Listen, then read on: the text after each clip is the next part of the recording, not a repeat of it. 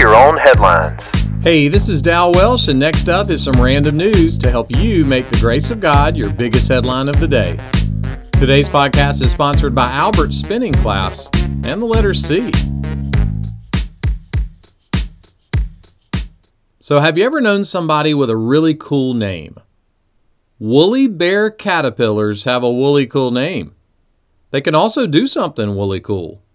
They can create antifreeze in their bodies and get woolly cold and freeze themselves for the winter.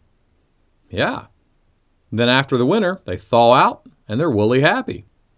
A recent article notes that makes the woolly bear go from being a caterpillar to being a catter popsicle. Now that's woolly funny. I know somebody that said they woolly wish they could be a caterpillar.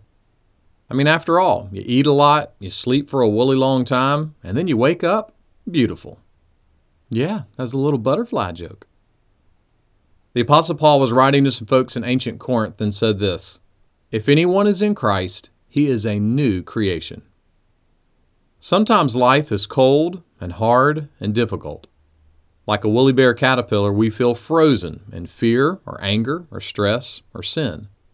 But when a person becomes a Christian, their cold heart of sin is thawed out, and God gives them a new heart that beats for Him. Someone put it like this: God calls us His righteous ones. We are who He says we are. A butterfly may crawl around like a caterpillar for a time, but it cannot be what it once was. We are new creations. So, Christians aren't caterpillars frozen like popsicles in sin. That means we can eat and sleep and always wake up in one beautiful reality. We are new creations in Christ. And being a new creation, woolly changes everything. Make that one of your headlines today.